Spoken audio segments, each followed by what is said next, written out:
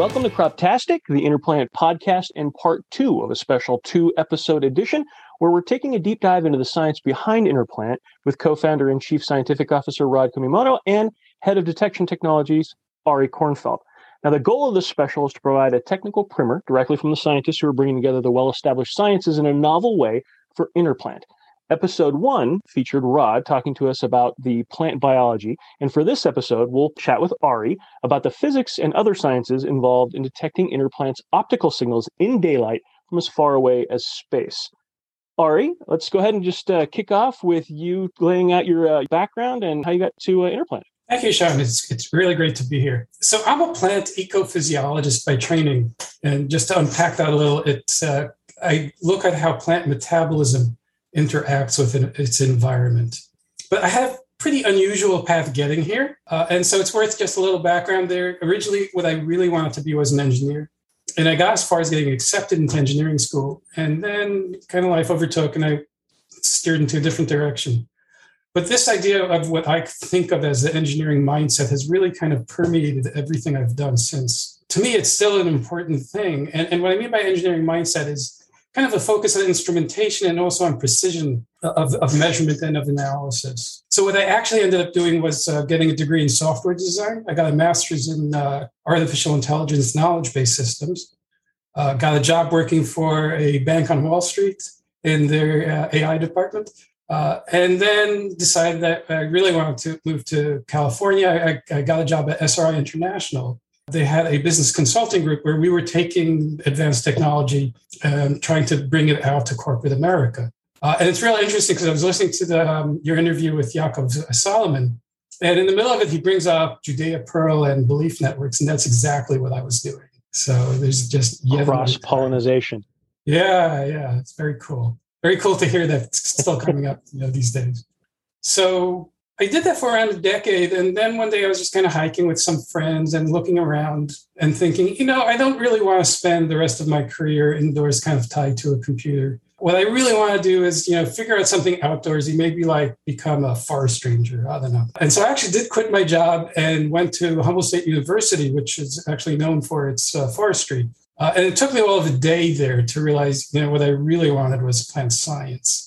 Because that's exactly the same idea that's engineering. You're probing the plants, you're tinkering with them, you're trying to figure out how they work and how to optimize them. So I guess I transferred into the biology department, ending up getting a degree there and then going on for a PhD at the University of Canterbury, where I got my PhD in plant ecophysiology. And that takes us to around 2012. I was looking for a job and I ended up getting a job at the Global Ecology Department of Carnegie Institution for Science with a fellow named Joe Barry, who's one of the pioneers in plant ecophysiology. And he's always very interested in this phenomenon called chlorophyll fluorescence, which no doubt we're going to talk a little more about later, and was particularly intrigued in wanting to delve further into this, we're going to call it new for the moment, field of solar-induced fluorescence, where people had just realized that we could measure it from space. There were actually satellites that could detect the fluorescence of chlorophyll. And so I went in there and I developed equipment and algorithms. We actually deployed to several places, including the Amazon rainforest. And the year before, I joined Interplant at a soybean farm in Nebraska.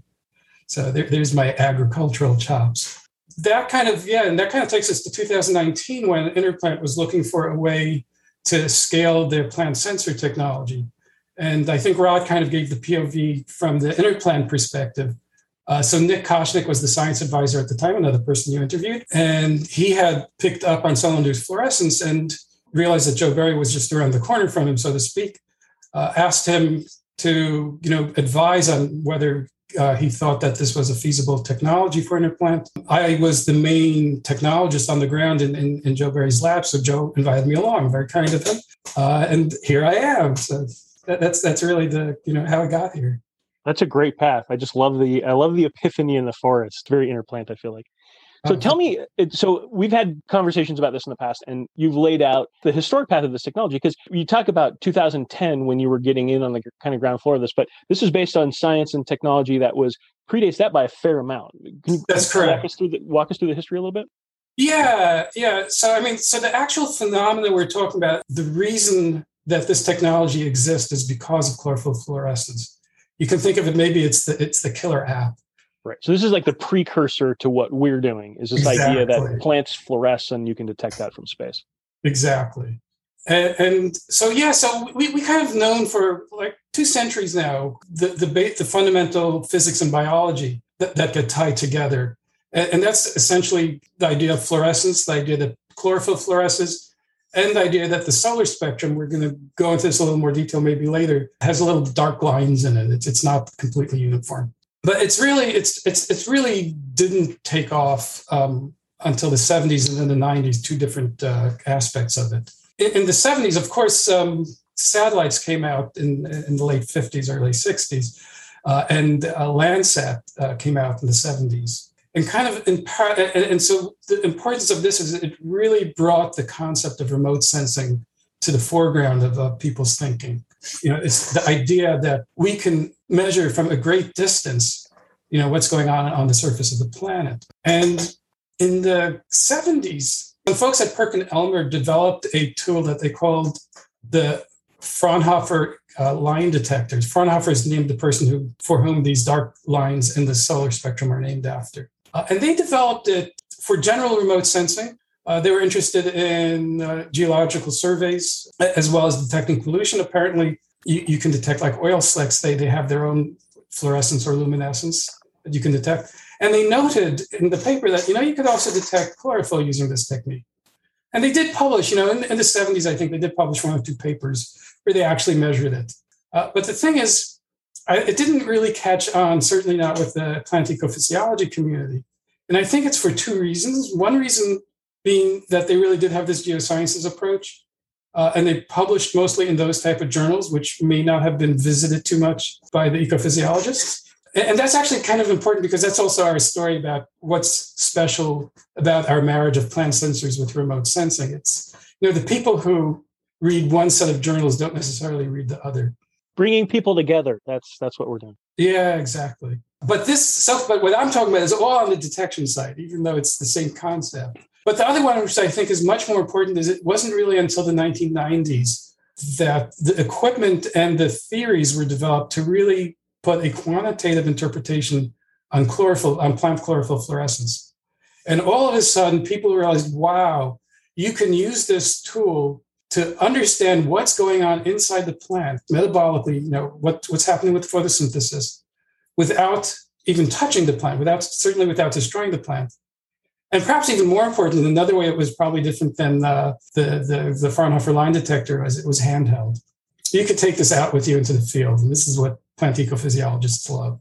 So it was in the 90s when this took off. You start seeing a little more increase in essentially land-based solar-induced fluorescence measurements. And then, bam, 2010 comes along, and people say, we can see it from space. We already have satellites there that can do it. This is amazing. And that's a little interesting story. I don't know that we should spend too much time on it, but basically these satellites were designed to measure atmospheric chemicals, CO2, methane, so greenhouse gases. And they were noticing there's interference because the atmosphere itself is not completely transparent. There's a lot of dirt, dust in it, and clouds. And you need a way to measure how much interference you're getting from the clouds as opposed to how much absorption you're getting from what you're interested in. And one of the things they realized is that there's this dark band in the solar spectrum called O2A, where it should be really dark. And we should be able to use, just how dark it is to kind of estimate, get a better estimate of the transparency of the atmosphere and other parts of the atmosphere, of the spectrum. And what they realized is that when they're looking at that band, it wasn't as dark as it should have been. And someone had this great aha moment when they realized, oh, this is chlorophyll fluorescence. That's kind of filling in this dark band. And they kind of took it from there. They were able to disentangle the two, and it was great for them, but even better for the plant ecophysiology community. So I started, as I said, 2012, 2013 at Carnegie. And really, I could see just in the conferences how much the interest in it really exploded. We started with this really small group, and every year it would double in size, the number of people who were interested in this and who were presenting papers or posters. So it's really the last 10 years that has seen the feasibility of the type of technology we're using today. So it's kind of inflection point. So everyone was aware of the Fraunhofer lines, the gaps in the spectrum. Yeah. And those are I also want to break down a little bit just fluorescence. Fluorescence is a somewhat non-intuitive concept. It's so first of all, it's not like bioluminescence. It's not a firefly, but it's also something that is triggered by light, but is not the light that triggered it. And that's really key to understanding how we're able to detect it at all. One analogy I'm working on right now is think of it like playing ping pong. So you hit the ping pong ball towards the table. It bounces off the table towards your opponent. That's in optics, that's what we would call a reflection. It's the same ping pong ball that you hit is the one that's going over to the other side of the table and bouncing off of it. Now imagine that you had this magic ping pong table. It was made of like putty or something. And you hit the ping pong table at the table, and instead of bouncing off, it gets sucked into the table. Ping pong ball completely disappears. And then a second later, pop, another little ping pong ball comes, but it's smaller than the first one. And it's going, in any direction. It doesn't really have anything related to how you hit it. That's fluorescence. It's a whole new ping pong ball. A whole new ping pong ball. We should have that on shirts. So we've got fluorescence, which is the foundational, like what we're looking at. Yeah. And then we have those two inflection points, the 70s where kind of remote sensing first began, the 90s where it became more refined, and then fast forward to the 2010, 2012 timeframe, and this is when people are getting even more refined and looking at it a lot closer. So just to maybe even to continue with the previous train, as Ross said, we've been detecting fluorescence for, at least half a century, probably, 2 centuries. And we're not doing it in daylight, but what we're doing is we're taking advantage of the fact that the color of the light shifts, that the actual wavelength of the light changes. And again, we can do, this is more of a thought experiment maybe than an analogy. You can go into a dark room and you've got your green laser pointer in your hand and you shine it on some object in that dark room. Now, before you turn on the laser, the room is entirely dark. You don't see anything. And again, this is true for fluorescence too. There's no fluorescence in the dark. Now you turn it on and all you see is green laser because the laser is really bright. So that doesn't help you. But you happen to have a pair of laser safety goggles on you and you put them on. And now you turn on the laser. If what you're shining it on is not fluorescence, you won't see anything because the laser safety goggles are working. They're blocking all of the laser light. But if what you're shining it on is fluorescence, maybe you're shining it on a leaf, then you'll see the red fluorescence coming out of the leaf because that's a different wavelength. And that's essentially how we're able to see fluorescence. We're blocking the light that's exciting the fluorescence, and we're only allowing through the light, the new light that's being generated. So this is the way it's been done. This is exactly the way it's done in a microscope, with, obviously a little bit fancier. This is still a way that we do detection today. You can have little handheld units where you can block out the light. You can have a little box where you take pictures of, some of which we've published on our, social media sites. Now we go out to sunlight. And if you were just to look in sunlight, there's too much sunlight. You can't block it. And so it would overwhelm the fluorescence signal that you'd want to see. But if you have really fine spectral resolution, you can look between those slats, so to speak. And those are actually what we could call microspectrally dark rooms. So outdoors, it's actually dark in certain spectral bands. And we're seeing the fluorescence in those bands. Because of the Fraunhofer lines blocking some of the solar light's like the fork. It's got a lot of tines on it, right? It goes up and down, up and down. If you look at a graph of the intensity of the light over wavelength. The fluorescence, because it's new light, doesn't have that properties. It's nice and smooth. It's like a spoon. If I put a spoon behind a fork, I can see the spoon despite the fact that there's a fork there. And this is essentially mathematically what we're doing. We're looking at the differences in the shape, the spectral shape of the two light sources. And that allows us to disentangle them. So we're looking at a spoon through a fork.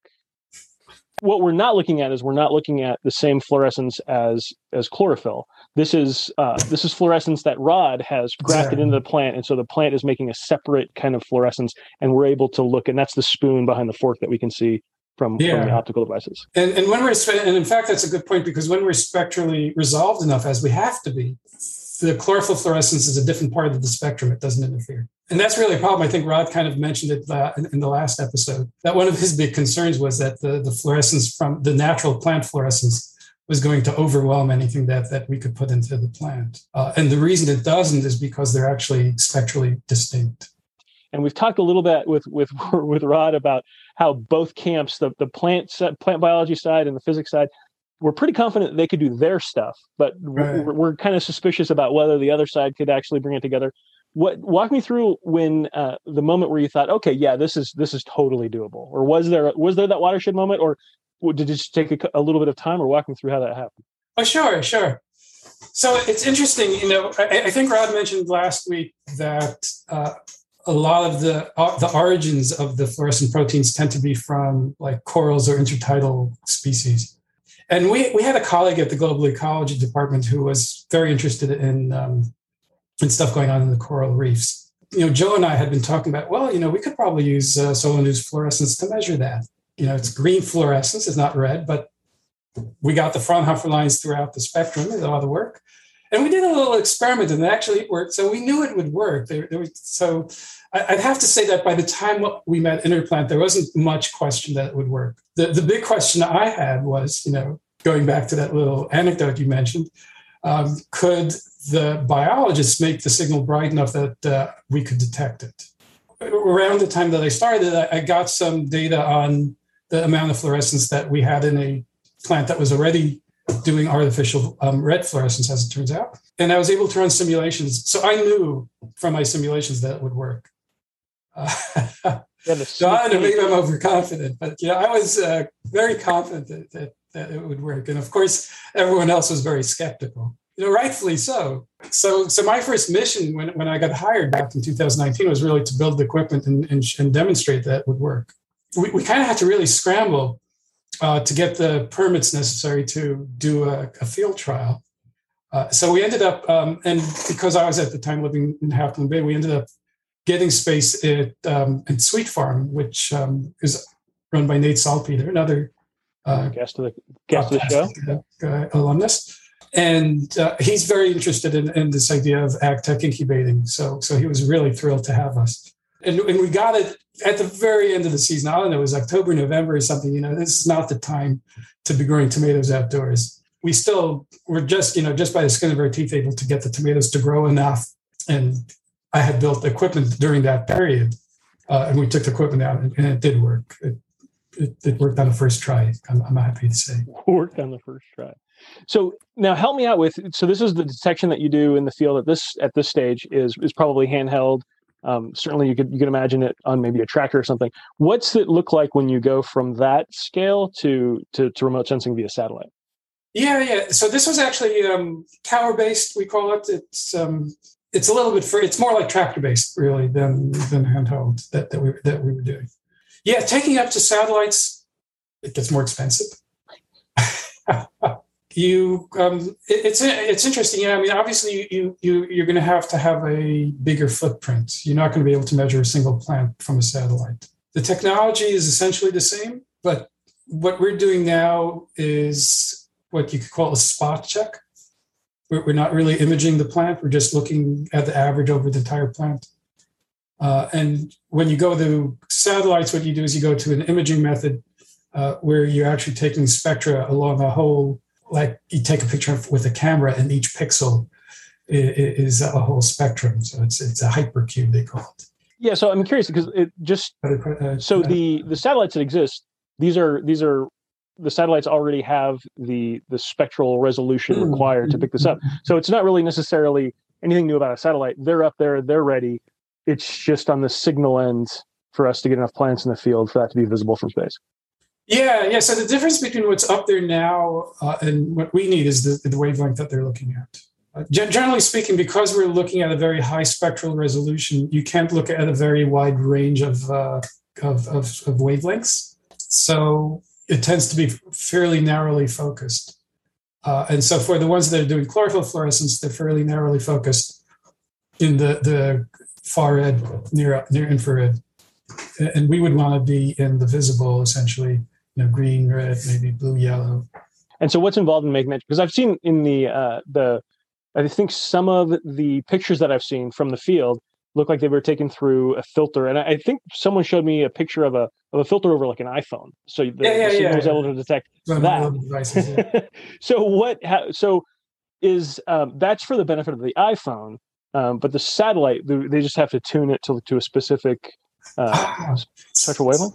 So this is where we get back to the difference between the traditional way to detect fluorescence and the SIF way to detect it. So what I did with the iPhone was the traditional way. I actually put an optical filter over the flash so that it blocked all of the longer wavelength, all the red wavelengths. And then I put an optical filter over the lens of the iPhone that blocked all of the green wavelengths that I was allowing through from the flash. And I did it in the dark. There were two ways I did it. One was with a little chamber that you clamped over the leaf. And the other one was I just did it at night. In fact, this is, early on, we're going to do some night detections. And Rod kind of mentioned this last time also. If you're at night, there isn't a lot of ambient light. So if you use a powerful enough illumination lamp, you can take your measurement with a drone or something. With a laser, you might be able to do it from an airplane. So I asked this question of Rod during the previous episode, but I want to ask this of you because I think the answer might be different. As we get this online and as this starts collecting data, what component of this excites you? Is there a particular insight you're excited, or what are you looking forward to when this gets up and running? Yeah, that's a great question. As an instrument person, to me, it's like, it's the instrument that's the greatest thing in the world. But I have to say at the same time, I just think that using the plant as a sensor is just such a wonderful, elegant solution to detection. I mean, first of all, it solves your distribution problem. The detector just goes out there, or the sensor, goes out there with the plants. But it's also, what could possibly be better to tell us what's going wrong than the plant itself? That's really exciting to me, to see us being able to actually deliver this kind of specificity.